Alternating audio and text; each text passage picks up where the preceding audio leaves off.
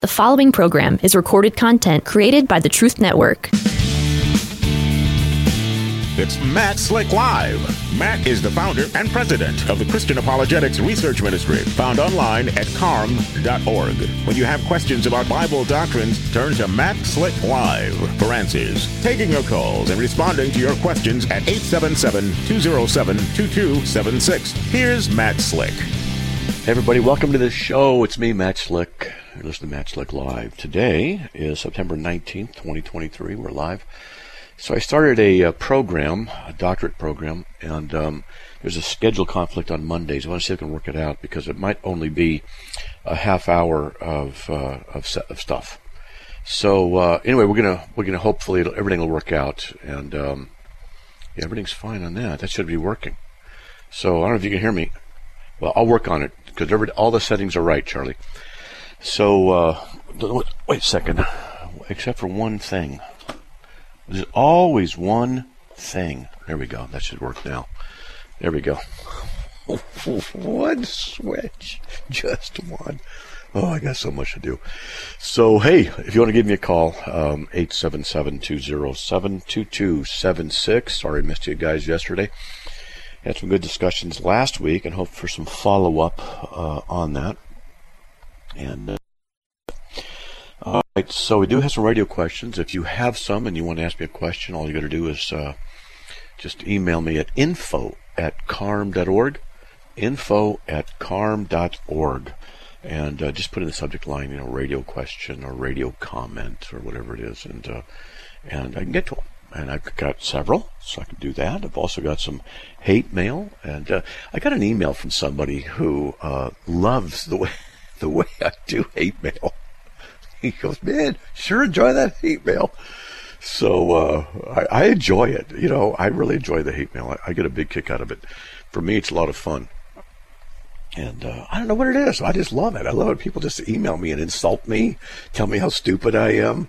And I just get the biggest kick out of it. I really do. I got one email. Somebody was talking to me. I forgot where it is. But how evil I was and misleading everybody in the planet. It was like, man, that's pretty good. So I was enjoying that. Well, anyway, hey, look, why don't you give me a call, all right? We have 5 open lines, 877-207-2276. Let's just get on to some radio questions. Hi, Matt. The most private and focused place I've found to pray is in the shower. Okay. Curious your thoughts about this prayer. It served me well for decades. Yeah, there's something about the flow of water and relaxing, and I talk to God in the shower all the time. I pray almost every time I'm in the shower too. I get that, and it's kind of, I don't know what it is. I like water. I don't know how many of you out there like water. I like rain. I love the ocean. I used to have aquariums. I wanted to be an oceanographer when I was younger. I used to go body surfing, boogie boarding all the time. Just loved water. So, getting in the shower and just praying, it's just so relaxing. I just think it's great. One of the things I like to do also while I'm working is I have like a 12-hour video thing you can get on YouTube of just rain. Just rain. And just play it and put the bass up on it and put it down nice and low, and I just subtle in the background. I love rain. It's so refreshing. So there you go with that. All right, so I think that's fine. And hold on, my cough here. Hold on one sec. All right, cleared my throat. All right. Hi, Reverend Matt. Wasn't it God's mistaken? Wow. When he repented of having created humans according to Genesis 6:6. I know God is perfect in his good intentions. Is he as well perfect in all his actions, or is it possible that he still has a ground for experimentation in this bubble of time? This is something that the open theists like to bring up. Open theism says that God does not know the future, and so he can make mistakes. And so they'll take verses like this where God repented that he made a man. What's happening here is that it's called an anthropomorphism. God is communicating to us in means and ways that we would understand. That's what's happening. Now, the introduction of this is simply in the scriptures themselves, in our language, we can understand them. But think about this. God, as the pre-incarnate Christ in the garden, walked with Adam and Eve, and he spoke with them. And so this was an anthropomorphism, a manifestation, not an incarnation, but a manifestation of God before people. And that's how God communicates. It's how he works. And so there's going to be these things where God says, look, hey, now I know. Now I see this, I see that. He's just speaking in such a way that we understand that he is cooperating for us and with us in our time reference, our time frame. That's all that's going on there. So I've written on this a lot. Not a big deal. All right, let's get another one here. Let's see. Oh, yeah, I already got to that. So, hey, I think we're out of questions. Unless, let me see, I haven't checked the email today. I just wanted you to know that I appreciate the article you published on your website about Joseph Smith and the first vision. The Q&A was with an active member of the LDS faith. This is a brilliant way to show the false teachings of Joseph Smith in modern-day LDS Church. Great job for exposing the truth that there's only one God. Hey, praise God. I appreciate that, Steve. Radio question. What can a woman do when her husband enables adult children financially and doesn't require them to mature? We're going into debt because my spouse keeps giving our adult son money to pay rent. We have our own mortgage and no savings. 3 weeks ago, he gave her son some money. It was done behind my back. I just found out today. If your husband's a Christian, you need to go to the elders of the church, and it needs to be talked about, because there's always circumstances that need to be understood and examined and cross-examined. Does this adult child have mental difficulties? Does the adult child have a physical difficulty? Maybe he's in an accident recovering, or is he just lazy? He's trying to find a job but he can't. There's all kinds of factors that need to be put in place. And I'm reminded of a situation let's say in our family arena. We have someone who isn't very responsible and doesn't seem to do what's necessary. And so, recommendations go forth about how to deal with such a person, because we do want them to mature and become responsible. And sometimes what you have to do is just take the safety net out from underneath them so that they learn. That's what has to happen sometimes. Hey, Keith, I see 2 callers, it looks like, but I can't access them. I don't know if there's something up with the X screen. Just letting you know, I see that we got a Kansas City call, or something, but I don't know what's going on with it. I guess you haven't done your thing that you do with it all yet. All right, let's see. Clubhouse audio is really bad. I hope it's better now. I turned the thing on. Let's see. Hopefully that's good. And let me know. And let's see. We got all kinds of stuff. There's AI stuff is coming up a lot. Someone says here, it's about another topic altogether, but it says, hi, enjoying your website. I've been wondering how many Jews didn't follow Jesus after Jesus' death and resurrection up and now. I don't know. It's a good question. I have no idea. I do know that a lot of Jews are becoming Christians today. I have a friend, Trevor, and he is extremely knowledgeable on the issue of Judaism. And what he does is he's constantly his ministry is to work with them. That's what he does. He works with the Jews, and he has ministry outreaches to them and things like that. And anyway, he's telling me that there's more Jews converting to Christianity now than ever before in history, except for maybe at the first century. But it's unprecedented. So that's really good. So there we go. All right, let's go. Let's see if we can get to Dave from Kansas City. Dave, welcome. You're on the air. Hi. Thank you for taking my call, Matt. We are doing a men's Bible study at we were doing a men's Bible study, and I just discovered that the Bible study was a little bit emotional centered, and I looked on it. I didn't realize it when I bought the material, but it's actually made by a woman.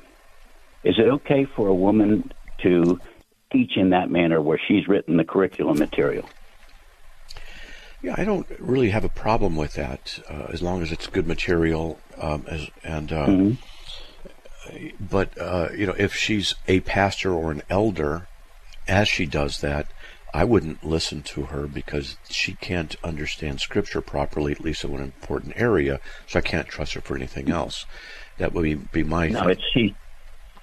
She's not even in the church. It's from a national ministry. Which that's okay. Just tell. Yeah, tell me who it is. I can't think of her name. I'm sorry. I just drew a blank on the name now. Kristen something. Kristen Schmucker or something. Yeah. Sounds like Schmucker. Yeah, I don't know. Schmucker. Kristen Schmucker. Kristen. Yeah, I don't know. Schmucker. Yeah, she hasn't. Well, okay, I don't know that name. So I'm not sure what to tell you, but just because she's a woman doesn't mean she can't write good stuff or understand theology or write a curriculum. And so I don't see why not. So it's not teaching a man then. Well, it's not. Okay, the issue here of teaching a man is in the church context. And that's the gray area we have to work through, because the only way they understood it back then was in a synagogue, in a church gathering, a church at home. A woman wasn't to be in teaching authority, that kind of a thing. So we know that's a fact. Okay, good. So they're not to be women pastors and elders, and that's just how that is. So what about a woman teaching in a seminary? Could she do that? I would say yes. I don't see why a woman couldn't teach in seminary, teach a bunch of men who are going into the pastorate, as long as she's qualified, degreed, whatever it is. So why can't she have a curriculum that she would write, and then people learn from it as well? It sounds okay to me. Okay. No, thanks for clearing it up. Okay. All right. Thanks a lot. God bless. All right. Let's see if we can get to Grant from Ogden. But why don't you guys give me a call, 877-207-2276. Be right. I mean, I almost did my habit. Hey, Grant, welcome. You're on the air.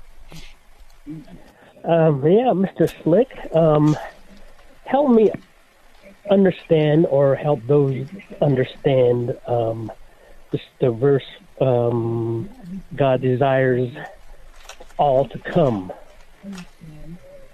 There's 1 Timothy 2:4, and there's in 1 Timothy 2:4, he desires all men to be saved and come to the knowledge of the truth, and then there's 2 Peter 3:9 that talks about that too.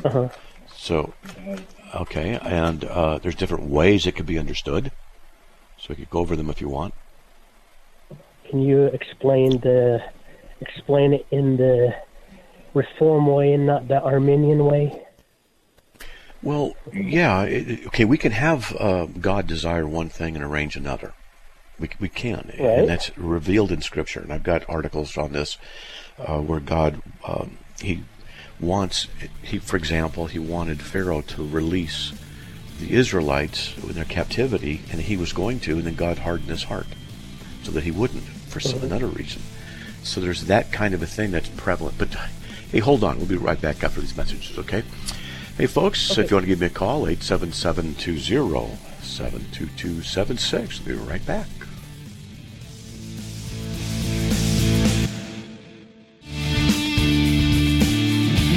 It's Matt Slick Live, taking your calls at 877-207-2276. Here's Matt Slick. All right, everyone, welcome back to the show. Let's get back on the air with... I can't access Grant. I don't know what's up. Maybe it's true. I don't know. Keith, if you could activate it. I don't know what's going on. I can see those ones, but not him. Don't know if there's a glitch or not, but I'm sure he's going to be working on it here. So here we go, and let's just also, while we're waiting, let's get to Ed from Charlotte, North Carolina. Ed, welcome. You're on the air. Thank you, Matt. Thanks for taking my call. First of all, before I ask the question, Thank you for telling me not to go see Oppenheimer. I didn't. I watched another story on that was very good. But you did say go watch Nefarious. Didn't even know it existed. And recommend it to a lot of people. So thank you for that. Good. Praise God. All right. So my question is, how do you make sense of Hitler exterminating 6 million Jews from a Christian perspective? In the sovereign plan of God, He has ordained all things that past. It does not mean He directly causes evil, but that within His sovereign plan, He allows evil to arise, and He uses it to carry out His covenant faithfulness to people and His sovereign plan that He will work. So, because of the Holocaust, the Jews were gathered into the nation. May 14th, 1948, they became a nation. Now, if you go back to the Gospels, I forgot the exact reference, but the Jews said, in reference to the crucifixion of Christ, let His blood be on our hands and our children's hands. So, about the curse that would go, and they said, let it be on our children. Now, this is at a theological point because of the doctrine of federal headship, that the male represented descendants, and the Jews were then putting curses upon their own children in their federal headship role, and the Jews have been persecuted throughout the centuries. So that's one theological possibility why that would be the case. So God uses this and other things, and if you think about it, killing 6 million Jews is horrible, but also as horrible are the murders that are occurring around the world, and illicit and child trafficking, and these things also occur. And why aren't they're not spoken of as much? So the general question is, why isn't God stopping this stuff? And then it's called the issue of theodicy, the problem of evil in the world, or the study of evil in the world. Why is it that God lets these things go? Personally, I think it's double, in that it's to prove how bad man is and how true God is. That's one of the reasons, I think. That's a super short way of saying it. But the other is to bring about the crucifixion, which is the greatest act of love and the greatest event in the universe. So this is good. That's where God Himself became one of us and died and rose from the dead. So without sin in the world, we could almost say there can't be the access to the greatest act of love, which is what Jesus said in John 15:13, to lay your life down. So there's a mosaic of reasons that we could offer, and then kind of rearrange them in relationship to each other to see how they relate to each other, because it's a complicated question, but it's also a good question, if that makes sense. Well, you made me think we've had, 70 million abortions in this country over the past 20 years or 30 years, whatever it is, so that's allowed to happen. I just always curious about, these were the Jews, His people. Anyway, well, thank you, Matt. Appreciate it. You're welcome. Well, God bless. Okay. Lord bless you. Bye-bye. All right. Thanks. Okay. Now let's get back on with Grant from Ogden. Grant, are you still there? Yeah. We were talking about the verse, God would like all yes, I remember. be saved. Mm-hmm. And the reason why I'm asking, because I talk to a lot of Christians, and they always say, see, God wants all to be saved. I'm like, no, that's not what it means, because of the limited atonement. Well, I'm a tulip person. Well, there are different possibilities. One is, as I said, that God can desire all men to be saved, but yet doesn't arrange it. So in 1 Timothy 2, 3, and 4 talks about that, in 2 Peter 3:9. Not wishing for any to perish, but for all to come to repentance. And so when I talk about this with people, I'll say, okay, so I agree, that's what the text says. Now I have difficulty with it, understanding it, because, for example, of Mark 4, 10 through 12, where Jesus says that He speaks in parables so that people will not be saved. And then I say, okay, so now I have to harmonize those. How is it that God can desire all people to be saved, but yet also speak in such a way so that not all people will be saved? How do we harmonize those? Now, most people, when I raise this, get very upset. And they say, you're setting Scripture against Scripture. I said, no, I'm not. I said, these are what it says, And I'm not saying one refutes the other. I'm saying, how do we harmonize them? And there's ways to do this. And so that's one of the issues. And I raise it up. In Romans 11:8, God gave them a spirit of stupor, eyes to see not and ears to hear not, down to this very day. So why is it that God is hiding stuff from people if he wants every individual to be saved? That's just a question. Right. So it could be, one answer is that he can desire all men to be saved, but not arrange that all men are saved. I can desire certain things from my family, but not arrange those things. I can desire that my kids stay up all night instead of going to school in the morning. I'd want that for them, but it's not what I arrange because I know what's better. And so there's ways that can be the case. And yeah, I understand. So what we say is that, and I could give you instances, okay? For example, in Deuteronomy 2:30, but Sihon, king of Heshbon, was not willing for us to pass for this land, for the Lord your God hardened his spirit and made his heart obstinate in order to deliver him. And in Joshua 11:20, it was of the Lord to harden their hearts, that he might utterly destroy them. Well, wait a minute, doesn't God love everybody? God so loved the world. That means he loves every individual equally, right? So why would he want to destroy them? Well, because they're bad. That means he loved them less.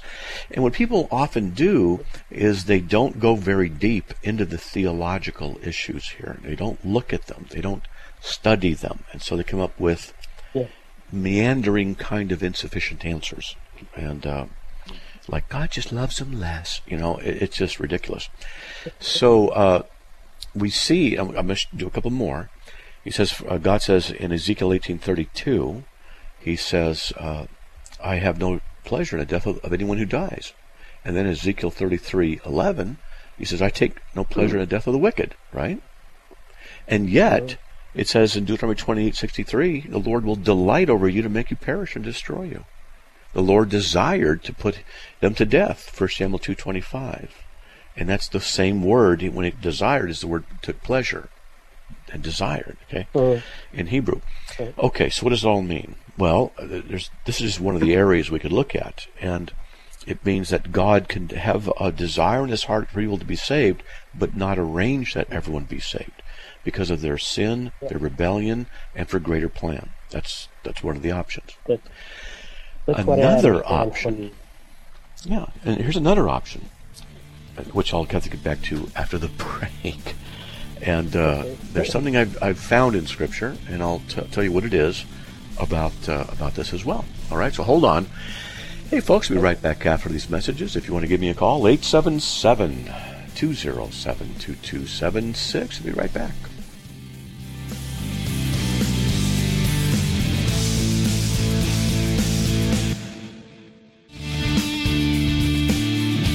It's Matt Slick Live, taking your calls at 877-207-2276. Here's Matt Slick.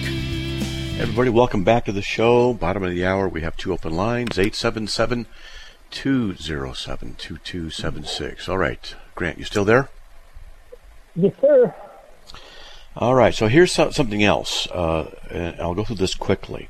The word all is very interesting when God uses it through the apostles. Yep. And people may say, well, all means all. Well, it means what it means in its context. All the world was taxed doesn't mean every individual was taxed in the whole world. So what does the word all mean? Well, when I look at Romans 5:18, which says that through one transgression there resulted condemnation to all men, so also through one act of righteousness there resulted justification of life to all men. The same word all occurs twice, but they have different meanings in the same verse. Yep. Because the first all is everybody, the second all is not everybody. And we see the same kind of a thing in 1 Corinthians 15:22, where God says, in Adam all die, in Christ all shall be made alive. Well, the phrase shall be made alive is only in reference to believers. So there's another instance. Furthermore, only Christians have died with Christ. And you find this all over the Scriptures. Okay, Romans 6:6, Romans 6:8, Colossians 3:3, I think it is, and others. It says we've died with Christ. All right. Well, here's a really interesting verse, as 2 Corinthians 5:14, which says, "The love of Christ controls us, having concluded this, that one died for all, therefore all died." Well, wait a minute. Who's the all who died? Theologically, that can only be the believers. So the word all, when we look at how God uses it in relationship to salvation, I can make it very easy, and I can make a good, strong case that the word all can just mean the elect. And when we go to John 6:37, Jesus says, "All that the Father gives me will come to me, and the ones who come to me I certainly will not cast out, for this is the will of my Father who sent me, that of all that he's given me I lose none." So there we see, even in that the all is a limited group. So that's what I'm saying is that's another possibility for 1 Timothy 2:4 and 2 Peter 3:9. Okay. I agree. All right. I just wanted you to explain it to those that are listening, because I agree with what you're saying. Okay. And I've come across a lot of Christians. They always say, "See, all." I said, no, that's not what it means. You got to look at the all. And they just think it's everybody. Yeah, they're not taught theology, and most pastors aren't teaching theology from the pulpit. They're just teaching low-level stuff, and they need to teach a little bit deeper, and they need to have studies and stuff like this. But when people say the word all, then deny it. Then just do this. Just remember Mark 4:10-12, and you say, so if God wants every individual to be saved, would He ever speak in such a way so they don't get saved? No, well, of course not. You take them to the words of Jesus, Mark 4:10-12, where He speaks in parables so they'll not be saved. And you say, now we have to harmonize these, and then you have to do some Bible study. But if they quit at that point, they're going to remain ignorant about the possibilities of what it is. But it could be also that the case that God wants all to be saved, but doesn't arrange for all to be saved. Because you can have that, as I showed from Scripture. You can desire one thing and arrange another. Okay? So it's there. Absolutely. All right. Yeah. Amen. Praise the Lord. Thank you. God bless. All right, Grant. God bless, buddy. All right. Hey, let's get on the phones with Ed from Virginia. Ed, welcome. You're on the air. Amen. Hey, Slick. How you doing? I'm doing all right. Hanging in there, man. So what do you got? I'm so disappointed because I just bought another vehicle for work, and I can't get the station that has you on there. So what you can do is go on your phone and go to the app. They have an app for Truth Radio, and you can listen there. Yeah, I got that. Yeah, but I've got my GPS running while I'm trying to deliver, so I can't really do that. Well, forget the deliveries. Just listen. It's not a problem. Oh boy! Well, nothing tickles me more than you getting tickled by hate mail. And when your funny bone is tickled and you laugh, it just cracks me up. when you start laughing out of nowhere, it's like I love it. Lots of people have told me that. What is it? You're doing graffiti to the Word of God, or I can't remember what the word was, but that was pretty funny. Yeah, I love it. So I get a kick out of it. A lot of people said they were really entertained. Okay, but go ahead. Okay, sorry. But you had a caller call in about Kristen Schmucker, and I believe it's the dailyraceco.com, and she's a mom, and she does. It even says on her website she's trying to encourage and build up women. So, I think my wife used her website along with the Proverbs 31 woman. So there are some good ones out there. My question for you is, what is your view on cessationism? Is it 100% cessationist? Or is it, Well, my I believe the Holy Spirit does speak to us today. Yeah, He does. Yeah, I believe all the charismatic gifts are still for today, but they're not. All of them, and but they're not in the apostolic form where an apostle could go along and say, "I have the gift of this," and bang, bang, bang, and they do this, like so many charlatans do today. Right. God can certainly work through people, heal people, prophesy through them, interpret tongues, speak in tongues. I don't have any problem with any of that for present day. So I don't think it's necessarily normative, and I don't believe in this idiocy that, you're in a church and 50 people are speaking in tongues at once, jumping up and down, swinging from the chandelier. That's all ridiculous. Okay. So, defining terms, when you say someone in church prophesying, are they just giving scripture, or are they giving, Future. revelation of the future? Or what is your definition of prophesy? Future. Yep. So you think someone can give revelation of the future? Yes. And I hate to bring this up, but it happened to me once. I did it once. Just once. And I remember it very well. I can tell the details. I remember I told the story hundreds of times over the years, but I prophesied over a girl, and it came to pass. So, I'm not using that as proof of anything, but it's not contradicting Scripture, because the Bible says, that you're not like any charisma, any charismatic gift, while you're waiting for the return of Christ. And that's 1 Corinthians 1:7. And so, I don't have any problem with all the gifts for today, but they need to be done with order and not for sensationalism. And if God so chooses to reveal himself in such a charismatic way in a church, it needs to be with great caution and with responsibility. But normally speaking, these things occur in areas where the ground is being broken for the Lord Jesus Christ, and where people will have words of knowledge. And it does happen. And I've heard so many accounts of miraculous things occurring in that context. So, okay.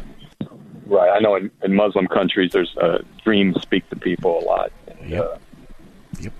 I know a story of a guy who came to Christ because of a dream he had.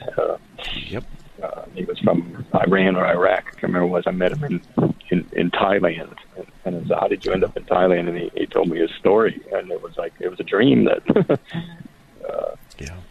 But, so anyway, I just wanted to call and say hi. I haven't talked to you in a while, and I hate it. I can't get, I'm working usually around 6, and I don't know why that van will not get 101.5. I just don't get it. But well, sorry about that. Don't know what it is, but that's what it is. Yeah, I miss my slick fix. Well, good. I wish my wife said that. At any rate, but I appreciate that. So good for you, brother. All right. Well, you have a good evening, man. sir. God bless you. Okay, God bless. All right. Now let's get over here to Andrew from Ohio. Hey, Andrew, welcome. You're on the air. Hey, Matt, how you doing? I haven't talked to you in a while. I met you a long time ago. We went and had dinner together. I used to work with Glenn and Ken a little bit. Okay. So a couple things. First thing is just in case the COVID thing comes back, I went off to med school and late in life, and I also now I'm a physician, and there was they were mandating the COVID vaccine, and there was a couple. I just basically submitted the exemption request and just was very brief about why, but it was basically just the materials used in the production or the testing of the vaccines. And then also I said I didn't want to participate in something that was kind of contribute to a government mandate of identification for economic viability or something like that. I can email it to you, let you know what I specifically wrote. But just so people know out there that I'm a doctor, and I went through med school, and I was like the only one probably that wasn't vaccinated, and it was just it was a difficult time because they were hounding me about it, but I just hold on, man. We got a break. I want to hear more. Okay, we got a break, but good for you. Good for you. Hey, folks, we'll be right back after these messages. Please stay tuned.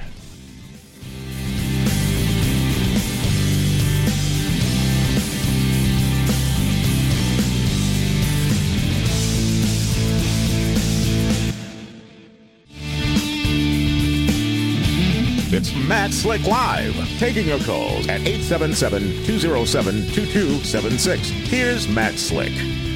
Everybody, welcome back to the show. Well, hey, you know what? We're having this issue with the Keith. If you could activate Andrew there again. I don't know what's going on, but there we go. Interesting. Andrew, okay, you're back. Hello? Okay, buddy. Yeah. How's it going? It's going. All right, so you said you're going, huh? Well, I just want to let people know that it's doable. you don't really have to. They make it seem like it's mandatory, but some cases it's not. They tried to fire my brother from his job, and because he stood his ground, but he went with a philosophical exemption instead of religious, and that doesn't usually hold up. And he actually got a job somewhere else. He got poached and he got double the salary, so that was a good move. And they didn't require it of him. But just wanted people to know that there are options if it happens again. But I do have a question. My kids' youth group, Sure. they're doing apologetics, and they're studying like Mormon, Islam, like the religious things like that. I was wondering a couple things. Like, are you going around have you ever gone around to youth groups and taught? Somebody pays your plane tickets, first thing, and the second thing is, what do you think about? Let's do the first one. Let's do one at a time. So, have I what? Okay. You went so fast on that. I was like, what? Something I didn't quite get. Sorry, do you teach youth groups? I know you go around and do debates and stuff, but do you ever teach to teenage youth groups about apologetics? No, I've spoken to youth groups, but never taught them apologetics. Okay. I'm aware of them. Okay. And then what do you think about kids in that age range learning apologetics when they're having to, I guess, study other books or just other beliefs, and as far as the foundation that they already have not being super strong, and kind of new believers? And what do you think about how you should teach kids apologetics? But I have to run. That was my main question for you. If you want to talk about that for a little while, I appreciate it. And I'll send you an email about the exemption stuff. Sure, that sounds good. Appreciate it. Good talking to you. I'm glad you're still on. Take care. Okay. So teaching the youth, that would be interesting. What I would like to do, if I were to run a program for the youth, is to actually interview a lot of youth people. Wow. Introduce, man, here we go. Interview a lot of youth just to see the issues that they're going through and the style of presentation that would be good for them. And that would be something I would like to be able to do. And I'd do it, if I could. I have an idea for a book I've been playing around with for years that would help kids in school deal with various issues. But I haven't gotten to it because I'm so busy. So, it's something worth discussing, something worth looking into. I could think about it. I have been thinking about this book, actually, for quite a while, but thinking about it more recently. And one of the things that I do have a concern for is that the youth are just so ill-equipped to survive secular school. The school is tough, but I think I could teach them. I could teach them a technique that could be very powerful in school, that they could use an outline form of approach in different classes. And the idea is to explore presuppositions. Teachers have a lot of facts that they can quote and a lot of references. Well, we don't have, any particular student wouldn't have that same level of knowledge that they would have. So what I find is useful is to just, it's hard to explain. In a class, when a professor would say such is true, I'd say, well, do you have the documentation for that, or is it a theory, or is it being presented as being truth? Questions like that, statements like that, are the kinds of things that cause the teachers to sharpen their own sword, because they're so used to so many students not challenging anything and not asking difficult questions that they just don't do their homework. And I've got examples of when I was in college and how I gave the teachers a hard time. And it wasn't me being difficult on purpose. I wasn't being malicious. It's just, hey, I was very astute. I was listening, and they would say things, and I'd go research it, and I'd come back, and I'd say, what about this? What about that? And so I had some teachers, one teacher change his mind, another teacher wouldn't want to talk to me after I was done exposing just the bad stuff that the teacher was saying. It's not hard to do. It's not the goal, but the idea here is that if Christians were to learn this kind of a thing, they could really up their ability to defend the faith. But then they have to face the consequences, because a lot of times teachers, they're not fair. And what they'll do is they'll just give you a bad grade because they didn't like what you said. And do not think for a second that college is a place of fairness. Just don't go there. It is not. It's more and more, it's just a place of indoctrination. That's all it is. Not all, but a lot of it's just indoctrination. All right, now let's get on the air with Dave from Virginia. Dave? Hey, welcome. You're on the air, buddy. You there? They have no idea what they missed. Hey, Dave. No idea. Dave? Dave's not here. Dave, are you there? Dave? Yes, sir. Are you there, Dave? Yes, hello. You're on the air. Good, man. Right. I'm at work. Okay. So, first, let me say I'm a first-time listener. I've been listening for like a month. I love your show. It's awesome. Oh, good. I see you doing great work out there. I don't know how to address you. Pastor Slick? Reverend Slick? I guess that order matters, I suppose. Just Matt's fine. Right. Yeah, just saying. Okay, how are you, sir? How you doing, man? Okay, so my question is, I've been getting back into the Bible. School is so, everything's been so busy, and I don't want to put Jesus Christ on the side. That's just a bad idea. So, my question is in Revelations, where it talks about how the ones that will be saved will go to heaven, and then the ones that will not be saved will go to hell. Now, it's a bit intense, and I don't mean to sound like a box of rocks here, but it says for all eternity. So let's suppose 1,000 years from now, heaven and the saved will all be there, all rejoicing and all that. So hell will still be there too. So the entity of hell will still be wherever it is, So right, in outer darkness. How would that work? Don't know how it works. I just know that's what it is. Yeah, that God will. No, well, yeah. I'm saying because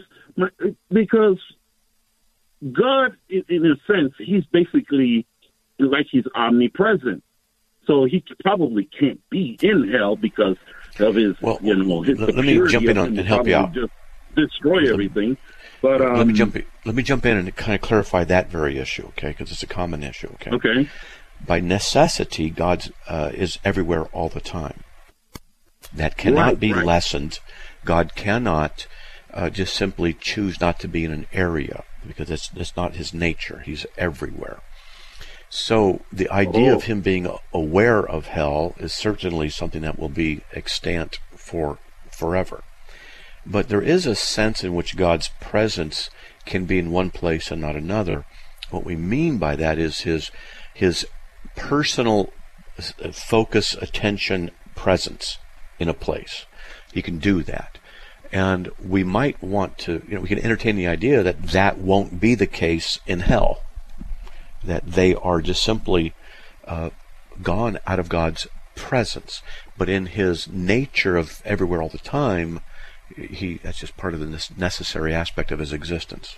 Okay? Yeah. So there lies the question. Like, so being that he's a God of mercy and him being aware of hell, wouldn't he be suffering because he sees his children burning in hell for all eternity? I mean, we might not be aware of it because we're in heaven eating cheeseburgers. But well, hold on. You're asking a question, then you go on. Okay, but I want to answer your question. That's okay. I'm sorry. There's a doctrine called the impassibility of God. He is not deterred or negatively affected in his being and his emotions by our sin. He always has ordained whichever shall come to pass, even hell's existence, which is for the devil and his angels. So people will be in that place, but it's justice that they are there. And God's justice and holiness are met upon them because they have rejected the Messiah. So does God, I don't want to get too far into God's emotions, but I'll leave it there, okay, because there's a lot more can be said, but I don't want to get open too much. But what was your other question? It goes on and on, man. It's all right. I could probably, because I was just thinking about what that must be like, for Which? God. For God? I mean, we don't know. We can't imagine that. He is exactly. Exactly. Yeah, he's completely different than we just are. Curious. I thought that maybe you could probably enlighten me a bit. And like I said, I love your show. And I just moved to Virginia, and the only Christian show that I was able to get was 101.5, and it's great so far. Yeah, it's a good network. It's a good group of people. I've met the station owner a few times. He's a great guy, Stu Epperson. And he's a man of God, loves the Lord, the people and the staff. I know Keith. We've talked so many times, hundreds of times. He's a great guy. There's a lot of great people involved with that ministry and the radio network. Oh, no, it seems that way. Yes, absolutely. Yeah. I feel that. All right. Thank you, man. All right, brother. God bless you. You too. God bless. All right, let's see. Next longest waiting is Barbara from Raleigh, North Carolina. Welcome to the show. You're on. Hey, thank you. The reason I'm calling is, I'm a Christian. I believe in God and everything. But I feel like I'm not, like at the end of times or whatever. I want to know, how do I know that God knows me? Like, how do I, how people want to go to heaven and God's like, well, I didn't even know you. And I want to have that personal relationship with God, and I don't know how to do that. Your relationship has to be with the Lord Jesus Christ. Okay, we're called into fellowship with Jesus. So that's 1 Corinthians 1:9. So what I'd recommend you do, you say you're a Christian, you've trusted in Christ, I assume, and have received him as the sacrifice that removes your sin. He died on the cross, rose from the dead. He's God in flesh. Now I got to hurry because we're almost out of time. We've got 30 seconds. What you need to do is spend time with him. Read the Word, that's him talking to you, and you pray to him, that's you talking to him. And in a fellowship relationship like that, you'll grow closer to him, and the presence of his very love will slowly move upon you and will increase. Okay? Thank you very much. I appreciate it. Okay. I wish I was out of time. I'd give you more. We could talk about it. But if you want, call back tomorrow. We can talk about it some more, okay? Thank you. Spend time with him. Thank you very much. And pray to him and read. And just talk to him. Okay? Okay, we got to go. You got it. Thank you. Right. Okay, bye-bye. God bless. Hey, Ed from Texas, Mike from Utah. Sorry, we're out of time. May the Lord bless you. Call back tomorrow. We'll talk to you then, everybody. Another program powered by the Truth Network.